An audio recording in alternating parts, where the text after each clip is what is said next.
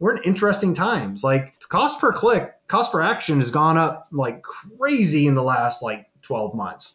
So it's like, this is not the time for most businesses have the extra margin to be dumping a whole bunch into pay-per-click. But this is a great time to actually start building a bank of organic content.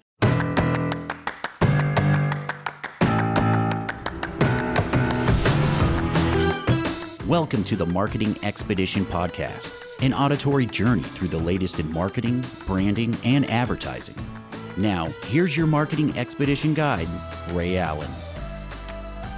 On today's episode, I get to speak with Kurt Uhlir, and Kurt is a globally recognized marketer, operator, and speaker. He's built and run businesses from startup to over 500 million in annual revenue, assembled teams across 6 continents, been a part of the small team leading an IPO at 88 million, and participated in dozens of acquisitions.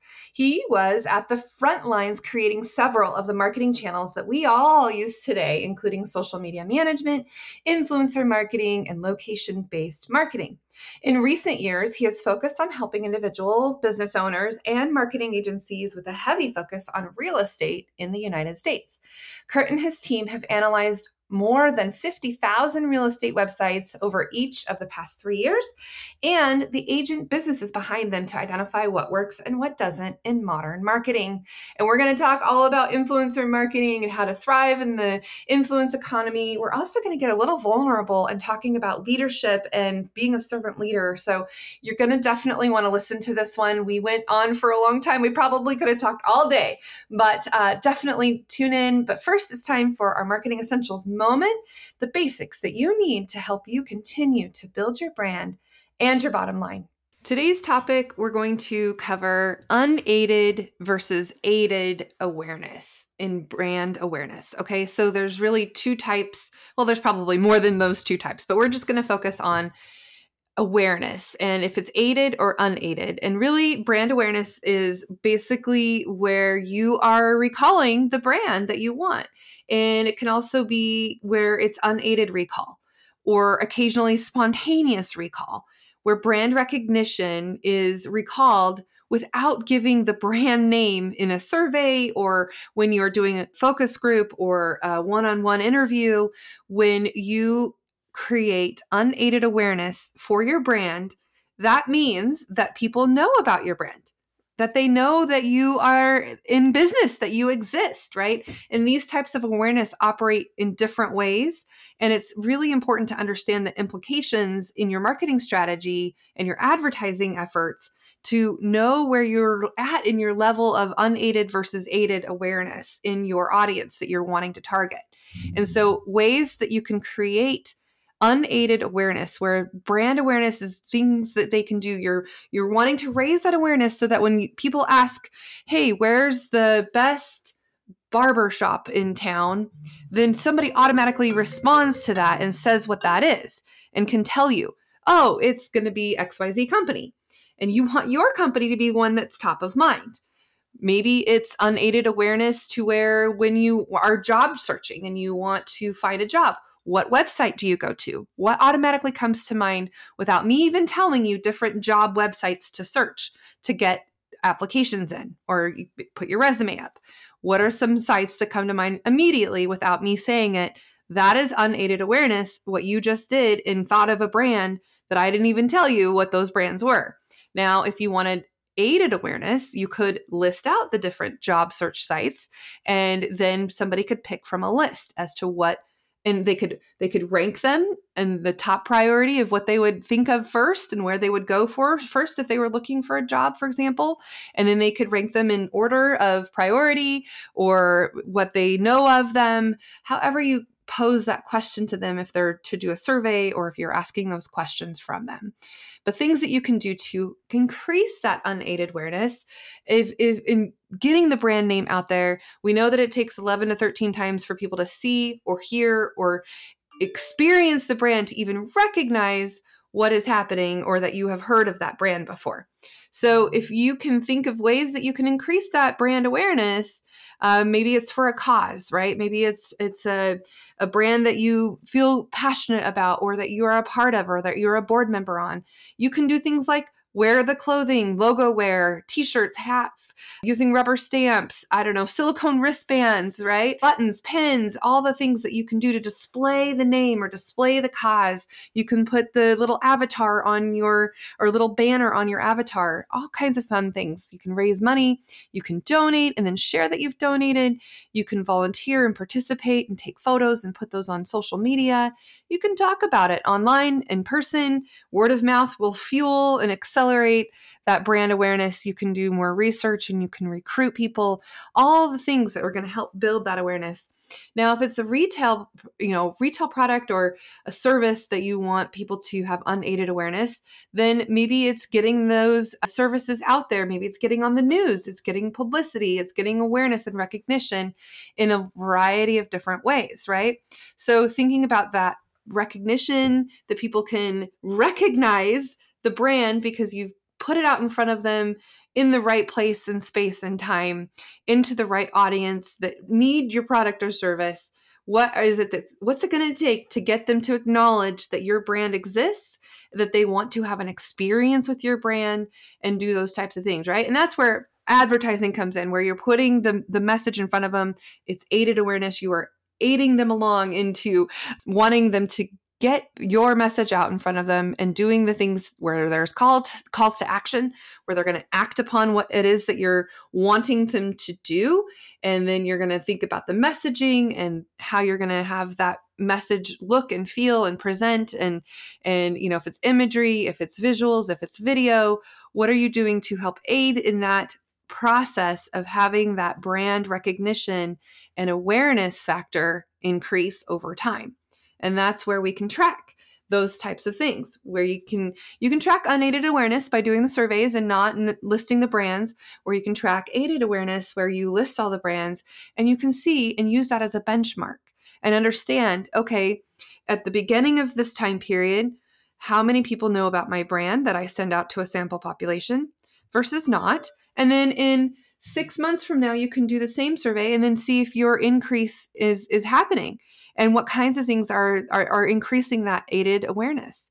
So anyway, those are the differences between unaided and aided awareness.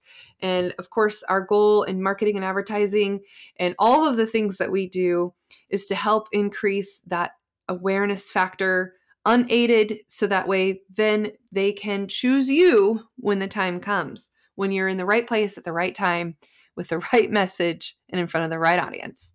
All right, let's get to our wonderful interview, and we will have even more nuggets coming up.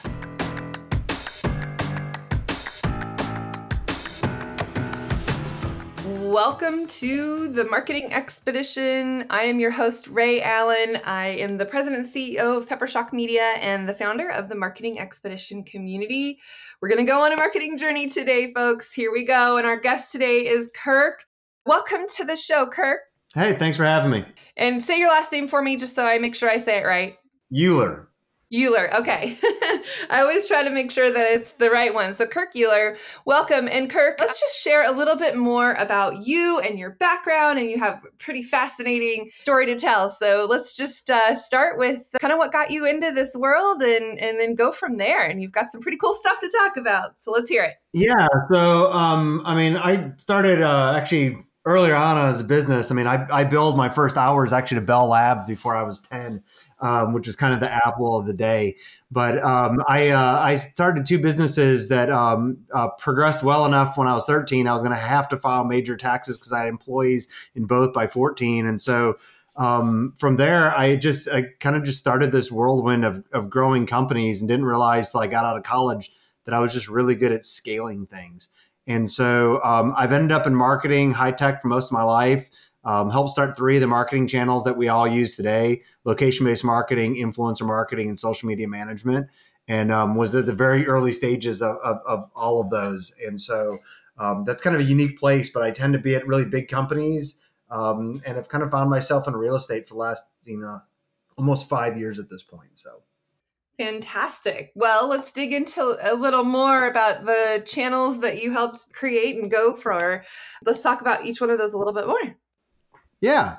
The initial thing was we started with location based marketing. We think about all the Google Maps is where so many of us embed in websites for clients and things nowadays, and we see it in search. But even today, Google's a small player compared to a company that's called Here Technologies, and so it had been R&D house of Philips Electronics. They dumped about $800 million into it, and we ended up taking that company public, raising going from $85 million a year in revenue to like $1.44 billion a year in revenue.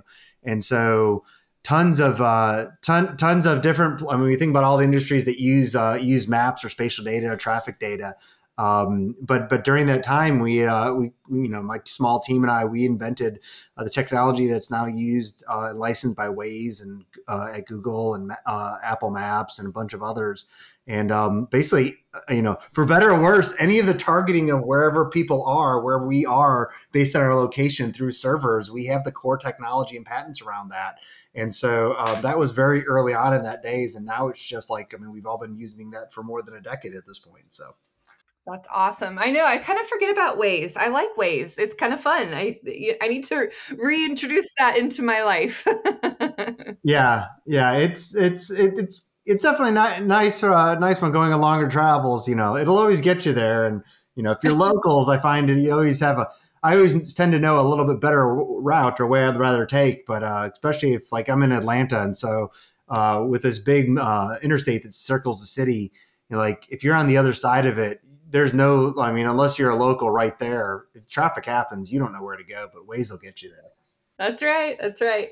Well, that's pretty incredible to be a part of something like that that now is like global, universally used and saves so much time for people to be able to get from point A to point B. I know I definitely rely on all of the maps.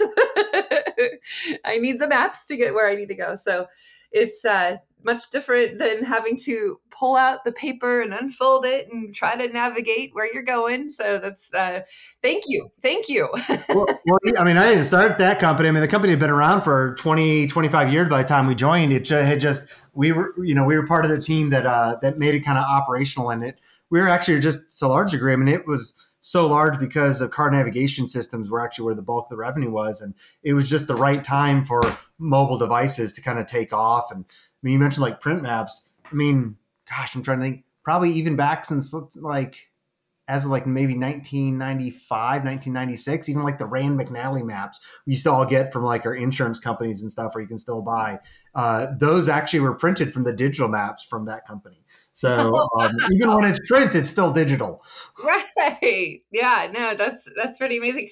I do remember printing off what was it, Yahoo Maps or something, and you'd get like 10 pages of all the extra, internet printed pages to get you where you had to go until you realize, oh, you could they created apps for that.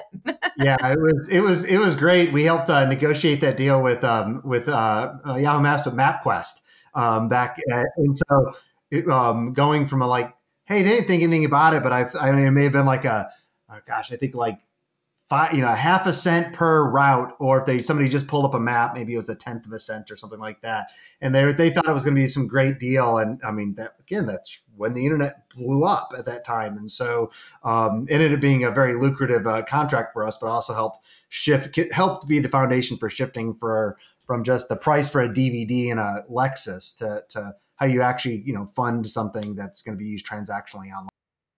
That's amazing. That's amazing. Okay, so then from locational, then the next area that you focused on, let's share about that. Yeah, I ended up joining and being mentored by a gentleman named Reggie Bradford. He was a three-peat entrepreneur. He'd started, came into a company called Vitru.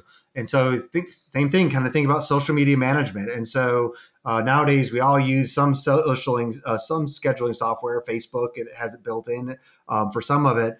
But before Facebook had pages, there was Vitru. And so we actually helped them with pages, the APIs. And originally there were only two big enterprise companies. We were one of those two. And then as individual marketers or agents, and they would have used Hootsuite, which would have been the competitor more for the individual social media manager. And so Oracle ended up buying that company. It kind of imploded or fizzled out after a couple of years within there. That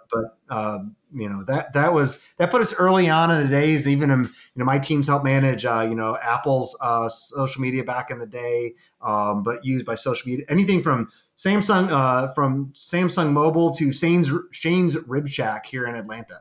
So Nice. Yeah, definitely. I remember using a lot of the different social media management tools, including Hootsuite, for a long time. And you're right, it was definitely one of those things, especially for agencies to be able to use and manage and sort of hack our way through to get, being able to manage other people's pages and do all of that. And yeah, it was really helpful to be able to do that and get the reports and then show your clients kind of the ways that things were working on their socials. Because at the time, a lot of clients had never even been on social media. So I remember using that tool to make myself look really good. yeah, well, and even while we were in enterprise play down to kind of some of the mid market, it was amazing. Still, I mean, we all see this in all areas of marketing today. Is like the marketing tools are great, and marketing technology and the stack has only gotten more complicated. But it almost makes it harder for individual businesses to actually do a lot of that themselves. But it's easier for us as marketers to manage that for people. Because like even back then, it's like there's so many of these large brands where like it was actually our team that was managing all of their content, all of their scheduling, and actually doing the work. Even though like Samsung Mobile might have had an agency that was doing the creatives, they would send it over to us to actually put it in the tool. And it's like that's still the same piece of case, whether for most real estate agents today, or plumbers or e-commerce companies. Like it takes somebody to do that work. Where it's like I think too often people just go, oh, like it's social media, it's free. It still takes personal time, so somebody needs to do it. And it's well, do you pay somebody to do it, or do you do it yourself? Yeah, that's the organic growth that people pay for. Yeah, It's the way organic media or social media is paid. Yeah, for sure. And yeah, and now even today, still creating the content and creating what's going to be the most viable and visible for the people that you want to see it is definitely being a pioneer in the industry. Thank you again for paving the way for those of us that use those tools, because it's definitely a lifesaver for us. And now we use a tool, agencies use it. We call it Pepper Post. It's just a white label version and we use Cloud Campaign.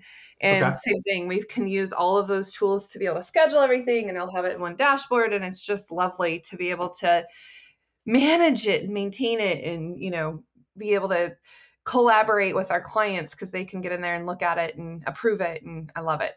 Yeah, it's so much better than giving a password to someone and just like to an agency and letting it work. It's like I find some clients, people want to be really involved, and some people just want to check in every once in a while. But the platforms give people that feeling of transparency, so they can be as involved as they would like to be. Absolutely. So, and then the third area that you were at the forefront, the pioneer in, I'm going to say that you were a pioneer in that area, is influencer marketing. Yeah, yeah. We started one of the earlier influencer marketing platforms. There's always been influencer marketing. I mean, heck, back as long as people have been doing any sort of marketing, it's like, but the real platform for going out and spidering content, looking for potential more long tail micro influencers. And so, I think too often businesses always look for the really big players, where it's like, so we were much more focused on, hey, how do you go out and we kind of started as partnership marketing and very much shifted to that long tail or micro influencer, where it's like, yeah, like my aunt might only have 75 people that like her and are friends with her on Facebook, but if she recommends a restaurant or a plumber, like that's a way stronger recommendation than what any celebrity could ever do. Right. Yeah. Influencer marketing is sort of word of mouth advertising on steroids. Yeah, Yeah. just being intentional with it really much more. So Yeah, for sure. Well, and that's what they always say is word of mouth advertising is the best form of advertising. So if you can do things to accelerate it, it's going to help you and your brand and do that. So, okay, let's talk a little bit more though than the platforms that you have helped create as far as what influencers can use now and brands can use now to be able to, is it kind of like a matchmaking service? Is it, how does it work? yeah, well, that company has been sold off as well, and so I left it 6 or 7 years ago at this point. But it started much more of initially helping brands instead of basically like run giveaways, run campaigns to their own audience, pushing those out through maybe 1,500 influencers within their campaign. Like, hey, why give away? If you're Nike or you're Bass Pro Shops, why give away some gift cards just to your audience? Instead, go give those out to 1,500 people's other smaller audiences and spread it out that way. And that was good.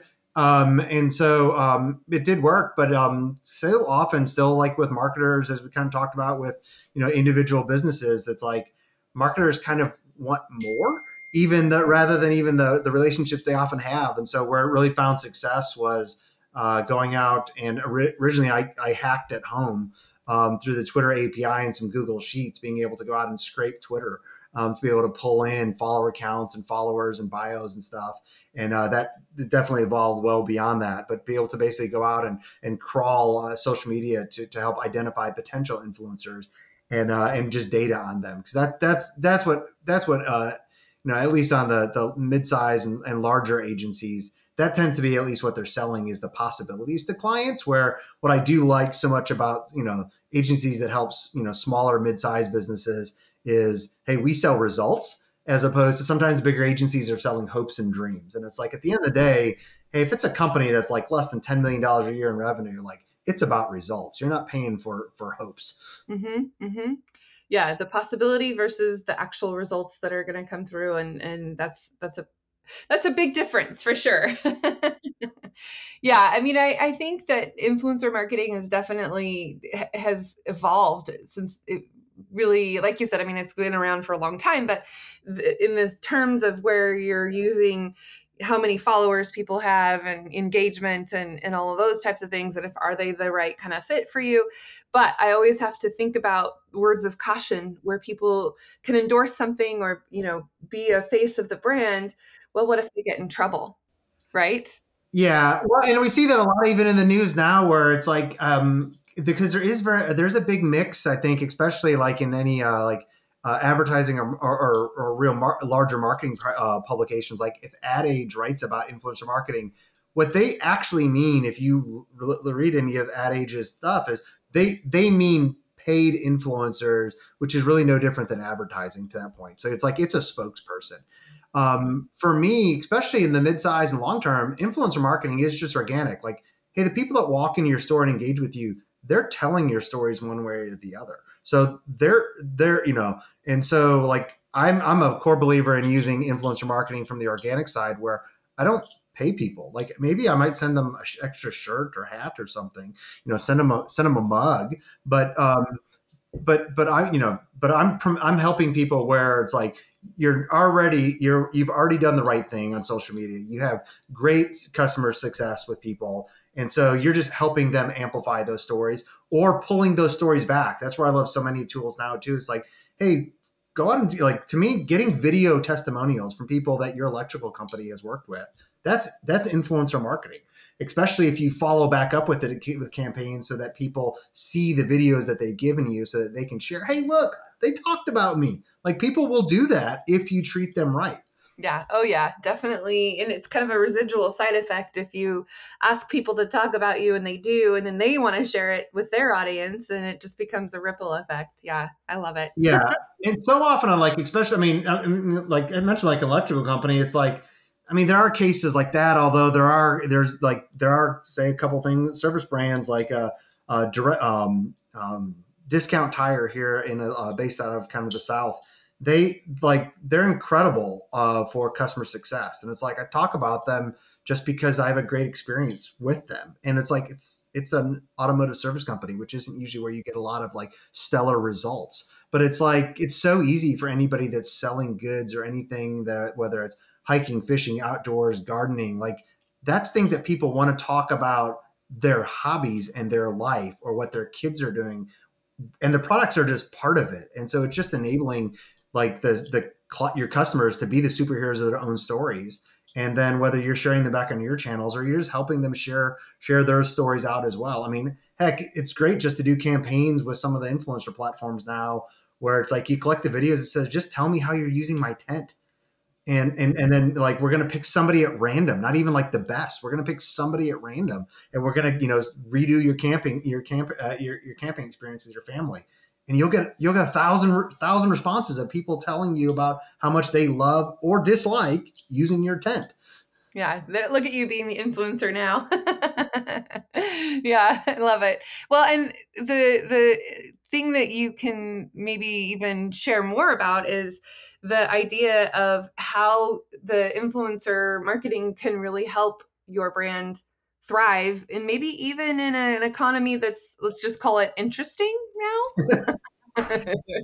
Yeah, well, I mean, I think that is part of the thing. Is I mean, if for me, almost any interaction with with a potential client, until even after somebody's been a repeat client for a decade, like that, it's all marketing to me. And so whether it's customer support, issues people have, getting testimonials, like it should all be run through marketing or worked with like a marketing agency to help manage that, because it like brands, especially smaller brands, but they're successful from the follow up, and it's not just sending the single email that's out for, hey, will you send us a testimonial? Yes, that's a good part of it, but as part of an integrated marketing plan that says, hey, look, you followed up with somebody, you want to send them an NPS to say, hey, 1 through 10, how did we do? Okay, if it was an 8, 9, or 10, then you can follow up and say, gosh, we'd love to hear more in video. Can you tell us about what that's been like? Or how did you use our product or service? How did it impact your family? And then, using that in follow up or going back and asking for permission, which is a big deal if you didn't ask for it as part of the getting that initial, video. Like that's things that us as marketing operators, we're good at doing. The person that's running the business often isn't doing. They're good at their business. And what's going to help their business grow is the follow up and the operations that follows up to say, how was your experience? Was it good or bad? If it was bad, great, kick off a channel for that. If it was good, then kick off a different channel for that. And where there are stories, then amplify those. And when it's done right, it gives great content that you can end up building stories for Google. And then like you have to invest in SEO, but that content can be wonderful.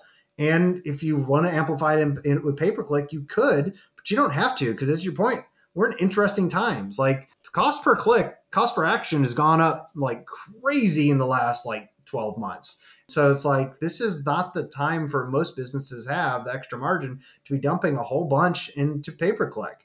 But this is a great time to actually start building a bank of organic content that may add even like a zero to to the owner's net worth over the next couple of years if they do the work in the next 6 to 12 months.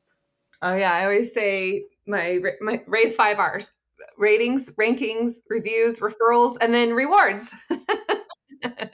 That's good. That's good. Now it's time for a message from one of our partners, Kitcaster. Did you know that podcasts are a great way to grow your personal and business brand? And Kitcaster is a podcast booking agency that specializes in developing real human connections through podcast appearances.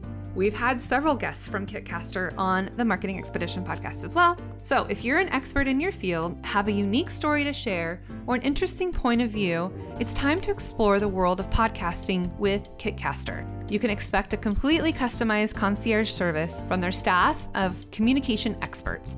Kitcaster is your secret weapon in podcasting for business. Your audience is waiting to hear from you. Go to kitcaster.com/expedition to apply for a special offer for friends of this podcast. So I'm going to ask you a couple questions. I also have students that listen to this. I teach as an adjunct at Boise State as a marketing professor. So I love to ask questions that can help my students as well. What advice would you give to somebody who's about to graduate? They're about to get their real job, and they might want to go into one of these industries and become a marketer. What do you wish you would have known that you know now that you would like to tell them to give them some guidance, advice, some mentorship? What would you like to share with them? Do not specialize. You'll need to for your job reps early on, but like there's a great book called Range, which really talks about how those that are really successful, those that'll end up running their own businesses, they're not just good at one or two things. They have a diverse, very diverse knowledge base, and usually well outside of their area. So if they were going into marketing and they were going to go into influencer marketing, that's great. They need to spend all of their off hours or side hustle projects working in related marketing fields or try some very different things as well that they might never not actually practice in their normal jobs, because it will pay off like huge, like not even dividends, multiples to them, 5 to 6 years into their career. Yeah, sometimes niches don't always make riches. If you can be a well-rounded and knowledgeable person in multiple different areas, then if one area starts to dry up, you have the ability and knowledge in another area to diversify and like you said, have the skill sets that are going to carry you through, right? Yeah, that, and to know what questions to ask. I mean, so if somebody may come out and may go straight into, even if they went straight into like pay per click ads, which is very specialized. Like, hey, like I'm going to go to just an agency that only does pay per click ads. A lot of times, if I was spending like larger budgets, okay, that even there, it's like, but if you're getting early on, if you're somebody running a campaign, don't you need to at least know what is happening in email marketing, what the web design looks like? Are they focused, or have they even thought about SEO? You don't even know what questions to ask if you don't have the knowledge, at least a basic working knowledge of those other areas, much less from an accounting perspective. Like, hey, it's a really big thing to be able to have a conversation to talk about, hey, the investment in organic, and whether it's content or SEO, and it's going to be cheaper long term, but you're going to pay for X amount of time before you'll see terms.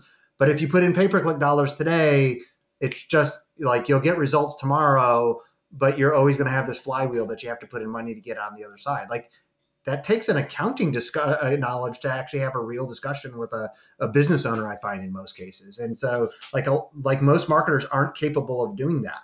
So. Mm-hmm.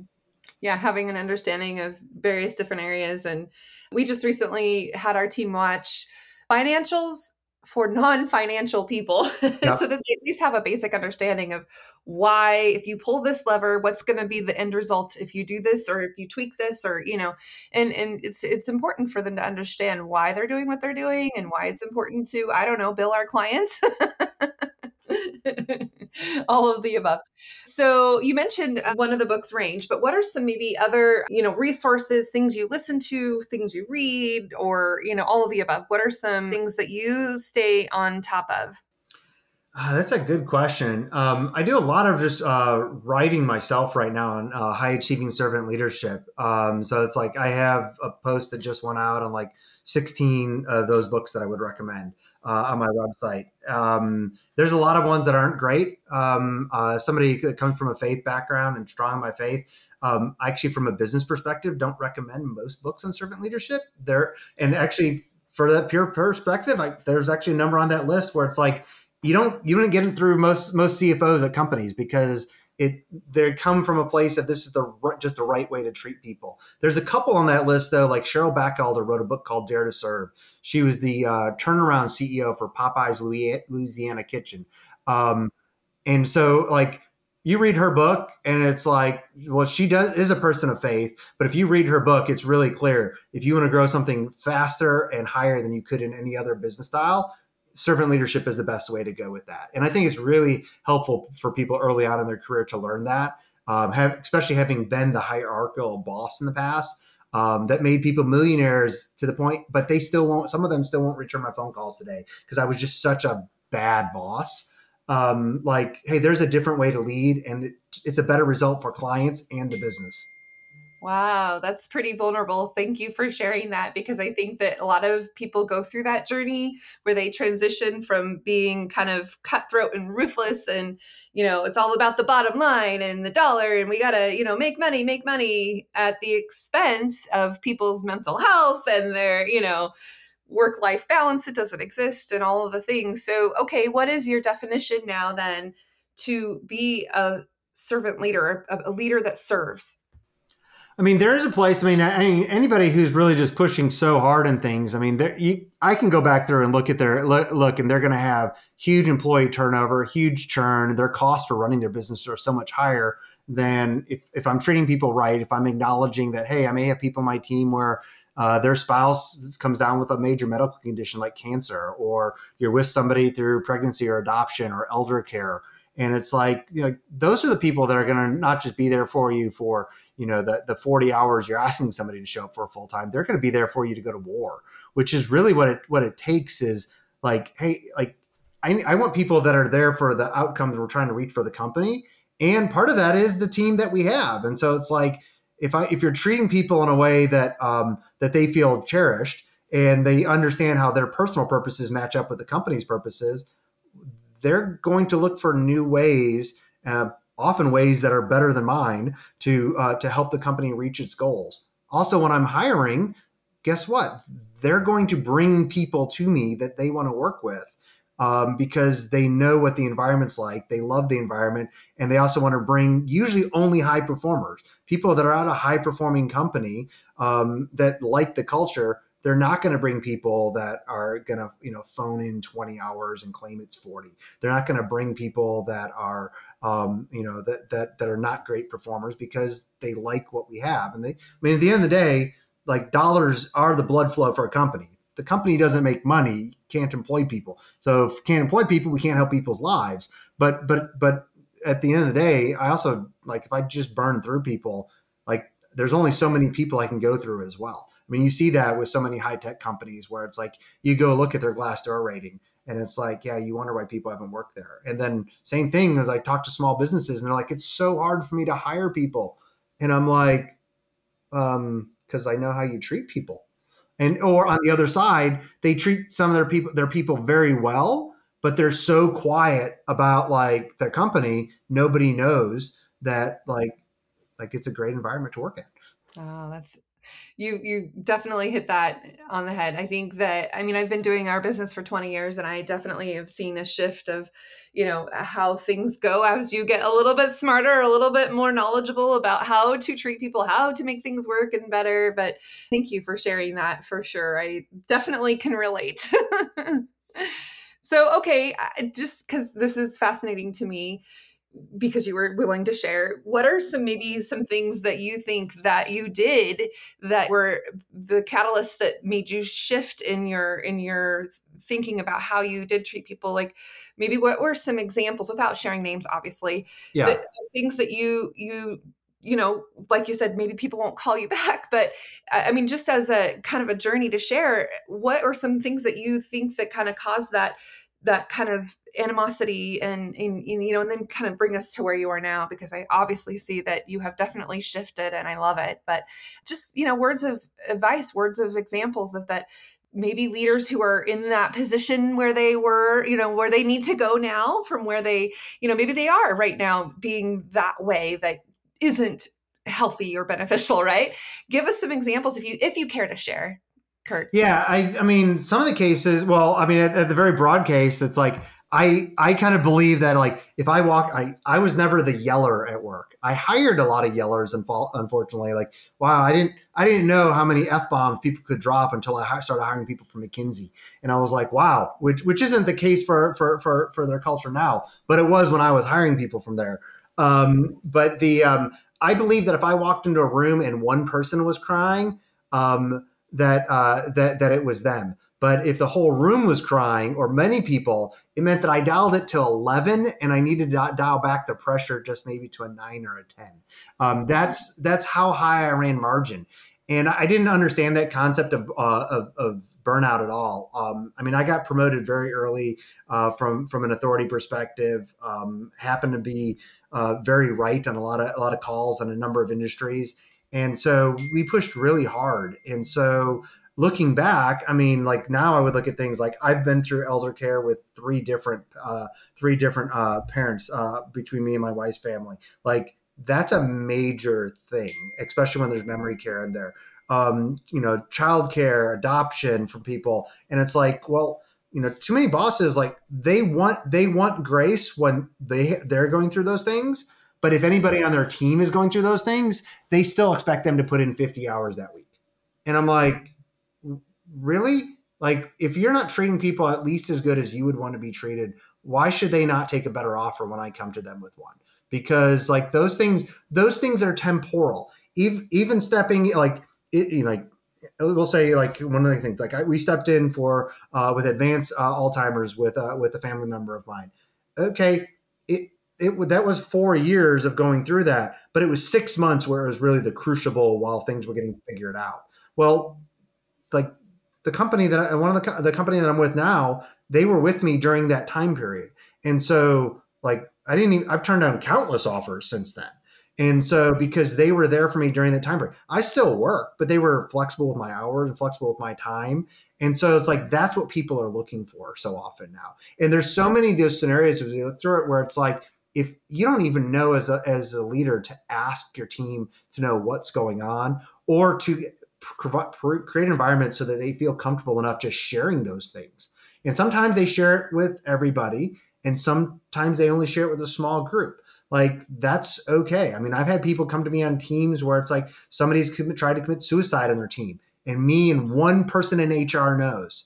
That still allows us to kind of help with flexibility and give credence. On the other side, somebody comes through and says, "Hey, my spouse just got diagnosed with cancer," and they tell everybody, and that's the first time you hear about it. That's up to the individual to share, but it's creating environments so that people are comfortable bringing that to it, and then also responding in a way so it's like when the teammates see how you respond, they know that you'll be there for them as well. And people are more than willing to kind of give flexibility, being like, well, things are really easy for me right now, so I'm happy to put in more time to cover for that person then. Mm-hmm. Oh, that's a really good share. Thank you for that. I think people listening can relate to that very much so. Being in that position where you can be, where you have empathy, and being able to be that flexible boss or the leader that people want to work for because of that flexibility and that you do care, right? And yeah, so thank you for sharing that. Okay, let's talk a little bit more into what you're doing now and into the future. What you said you're into real estate now, so share a little bit more because you've kind of been this ongoing, evolving, like you said, and giving advice to our younger generation and being able to be knowledgeable in certain areas. And now you've delved into real estate. So share a little more about what you're up to now. Yeah, so I had joined a company called Showcase IDX that, especially for like any of your students that are listening, that the home search like on Zillow that uses hundreds of different data sources behind the scenes, and so we're Showcase IDX is one of the three main brands that by far the leader that provides that home search for individual agents, brokers. For their individual websites, marketing agencies use them to build usually WordPress websites with Showcase IDX, and so did that, but we ended up selling that company to EXP World Holdings, and so now I run part of marketing and operations for EXP Realty. Actually, run EXPRealty.com, their national website, built off of some of the same technology, but much different at this point, and a bunch of tools for agents and consumer interaction. And so it's kind of cool to have 86,000 or so internal customers to use a product when you come out with it. In addition to, I don't know, hundreds of thousands, if not more, consumers that use the websites on a monthly basis. Yeah, sometimes you don't even know the agents are using all of these tools to help them sell the homes, and it's pretty cool to see that. We just bought a house not too long ago. Finally, we kind of were trying to navigate the whole housing boom and be on the websites, and you had to like make an offer almost sight unseen and get there before somebody else. And of course, it's kind of changed now, but I imagine that those tools are what allowed us to help make that happen. I think that if agents didn't have a presence online, it would be almost impossible for them to even be a real estate agent today, wouldn't you say?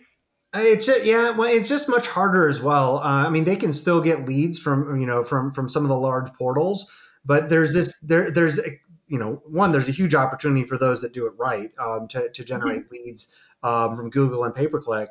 But there's a from a marketer's perspective, I didn't realize until I got into real estate that there's such this loss or leakage of leads if you are as an agent, because almost all agents are 1099 contractors. And so if I don't have my own website that my clients are actually using, the only thing I can guarantee them is that they're going to go use another site or Zillow, and Zillow makes like $2 billion a year basically selling advertising with leads and whatnot to other agents. So it's like, if my clients, even if I meet somebody and then I get their lead information, I put them in my CRM, if they're still going to go use like another site, well, then a competitive agent is going to be calling them, as opposed to if I have a website with the tools that they would actually want to use. Because I can't force anybody to use anything nowadays.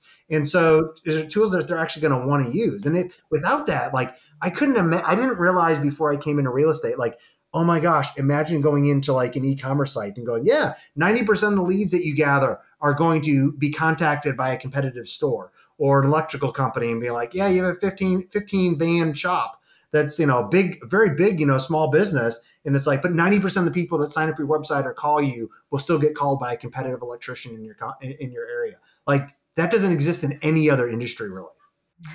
Yeah, it was pretty overwhelming how once the word got out that we were going to buy a house. Oh my goodness, the floodgates opened with emails and text messages and phone calls and postcards and I mean it just well and it was a little overwhelming, but I think that it's kind of if you're not out there in the front and forefront of being there when it's needed and top of mind when somebody needs you, then you're missing out for sure. So those tools definitely help the industry in so many ways, which is interesting now because I think that the way the market's going, interest rates going up, and it's kind of like weeding out those that don't rise to the top, right? I mean, are you seeing some interesting things happen in the real estate industry now? I mean, personally, I think you can just look back at any time there's been a real slowdown or change in industry. There's always it always pushes out some of the more part time people, the agents that haven't produced as much. But there's a lot of people with real estate agent licenses, and so it's like there's always that ebb and flow. There's a lot of people that do very few, if not zero transactions on an annual basis, but they have a license. And so I think it makes sense for anything. Same thing as this time when industry kind of or the market slows down. It's the same thing for marketing agencies that aren't as established as yours, or individual marketing consultants. Well, it's like how many when things slow down, how many marketing agencies end up folding because they weren't built for it, or they only had 5 clients and they lost 2. Well, Right. that's a problem then. And so I think anytime it's good when there's a correction, but it's also so many businesses, whether you're a real estate agent or a marketing agency, people don't focus on profiting first. They tend to grow their business. And so, anytime we see a slowdown across in any industry, I see solo entrepreneurs up to people with, dozens and dozens of people on their team that should not fold when things slow down. Just they slows down a little bit and their business implodes. And I'm like, yeah, you weren't taking off a healthy margin beforehand and planning ahead. A black swan event will always happen where like if the market just slows down by 40%, like things will be different. But it's like, but that's different than like planning to like putting away grain in the storehouses for the future. Mm-hmm. Yeah, for sure. Well, and I say it is interesting because there are some industries that are doing quite well and there's other industries that are not. And so when we talked about earlier, diversifying, what you are capable of doing, you have to be able to ebb and flow with what people need and be able to do the things that are new or, all the skills that are coming up and just being able to evolve with what's going on and now of course AI is starting to take over the world and do things in integrating AI into how marketers market. Have you delved into any AI tools just yet, Kurt? I probably have 30 AI writer tools of some form licensed right now, in addition to Chat GPT-4. So Yeah. yeah, and I don't know how many more I've tested. So I've tested a good many of them. I think AI will clearly be very involved in the long term. I think from a content perspective, we're already seeing people that are highly skilled at adding inputs into tools like Jasper AI. That's a new almost like industry that comes out. It just there's yet to be a AI writer where I would trust their facts at all. Right. And Right. but there's so many things where, from a technical SEO perspective, I can't tell you when the last time I actually wrote like redirects for a website. Like even now, I've gotten back into some more of the technical stuff because I know I can actually just go to Chat GPT and say, "Hey, I need a PHP redirect that takes a URL that looks like this and changes it to something else," and it writes the code for me. Like I don't need to go to an engineer anymore. And so there'll be such an advancement we see of things going forward. But also it's wonderfully helpful for helping people reword things to make it concise. While I don't trust the answers or the facts that come out. I can give it a complex topic I've tried writing out and say, make this sound like Ryan Reynolds explaining something to a fifth grader. And then like, wow, the results are incredible. Yeah, well, and you're right. I tried to do some fun things with it too, and I asked it to write a bio for Ray Allen for me, and it got pretty accurate. But then there was some quirky, weird things that it said that I did in my career, and I'm like, that has nothing to do with Yep. me at all.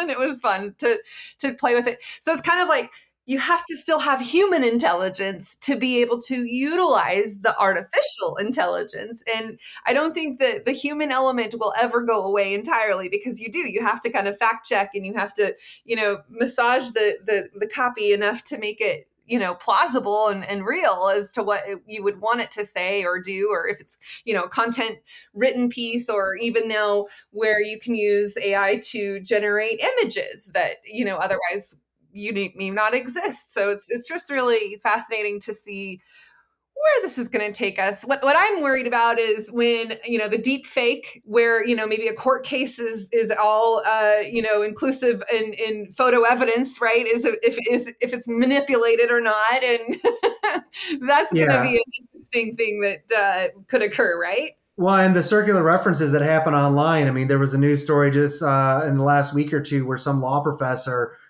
somebody had sent him. They asked, they went to Chat GPT and they asked for, 5 stories of impropriety from like significant law figures, and like 3 of the people that it made up things about were entirely inaccurate. And this gentleman, it made up claims of sexual harassment and a fake Washington Post story that didn't exist, including a quote from that story in the response for it.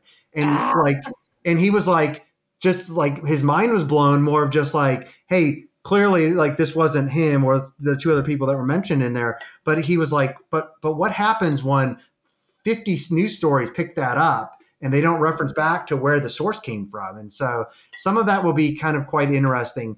There's topics that always make sense, but I mean, and I like the debate, the ability to ask my Echo Dot, questions about like, what's the weather, the humidity. Those are things that I don't need. I don't need a diverse viewpoint of things, but it's like, I don't trust my general doctor on things. That's why you get second opinions or third opinions sometimes on complex issues. It's like, why, hey, as a marketer, I know that, hey, there are certain topics that like, yeah, Google snippet is going to answer something for somebody. And there's other topics where if there's not an article I could write about how to buy a $150,000 RV that would answer the searcher's full intent, they're going to hit 3 to 7 of those articles if they're trying to do that research, because they're looking for a diverse set of viewpoints. I'm hoping, like if I was to write that article, that I'm going to be in that listing for them. But that Google also knows that. So there's not just an answer. It's like, hey, I have 150 grand. What RV should I buy?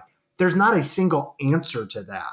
It's dependent upon the person. And so, but there's also a lot of things where AI is going to get a lot better with that. Like I love telling brands now, I'm like, repurpose your social media content repeatedly. Like it's horrible that Facebook only shows like your content to 0.1% of your people.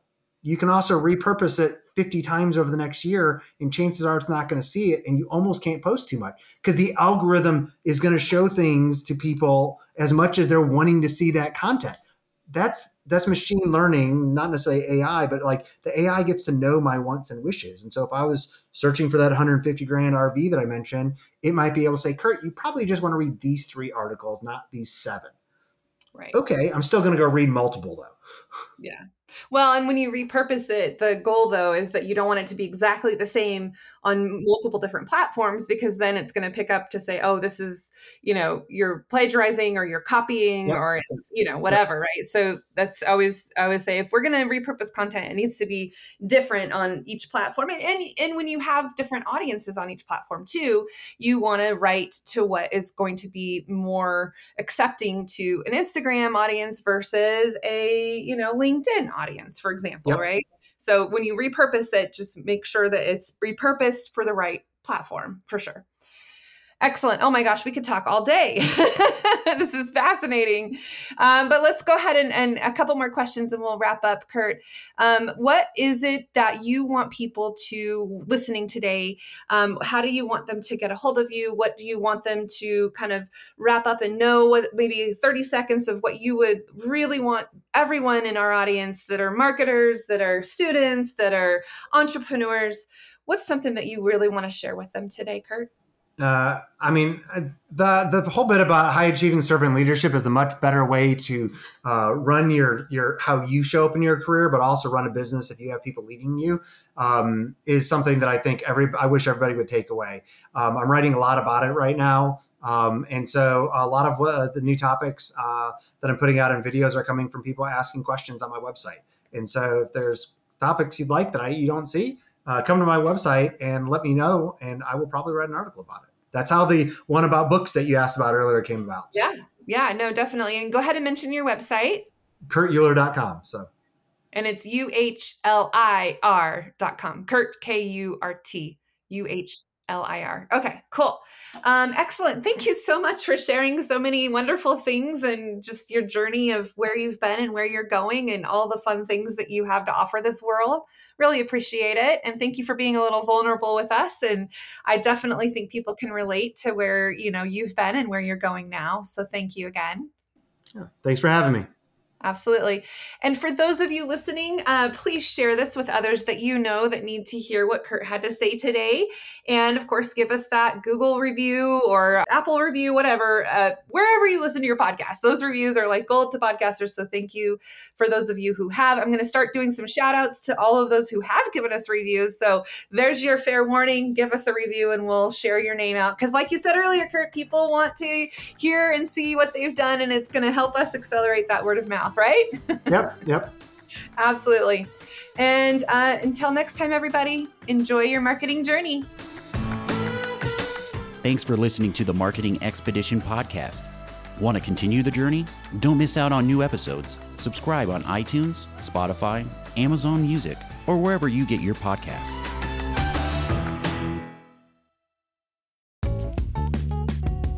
Wouldn't it be great if there was one place you can go to get all the latest information and tips about marketing and advertising? The Marketing Expedition community is that place. People like you gather in our online community to build relationships with others and find the latest marketing trends, tactics, tools, and technology.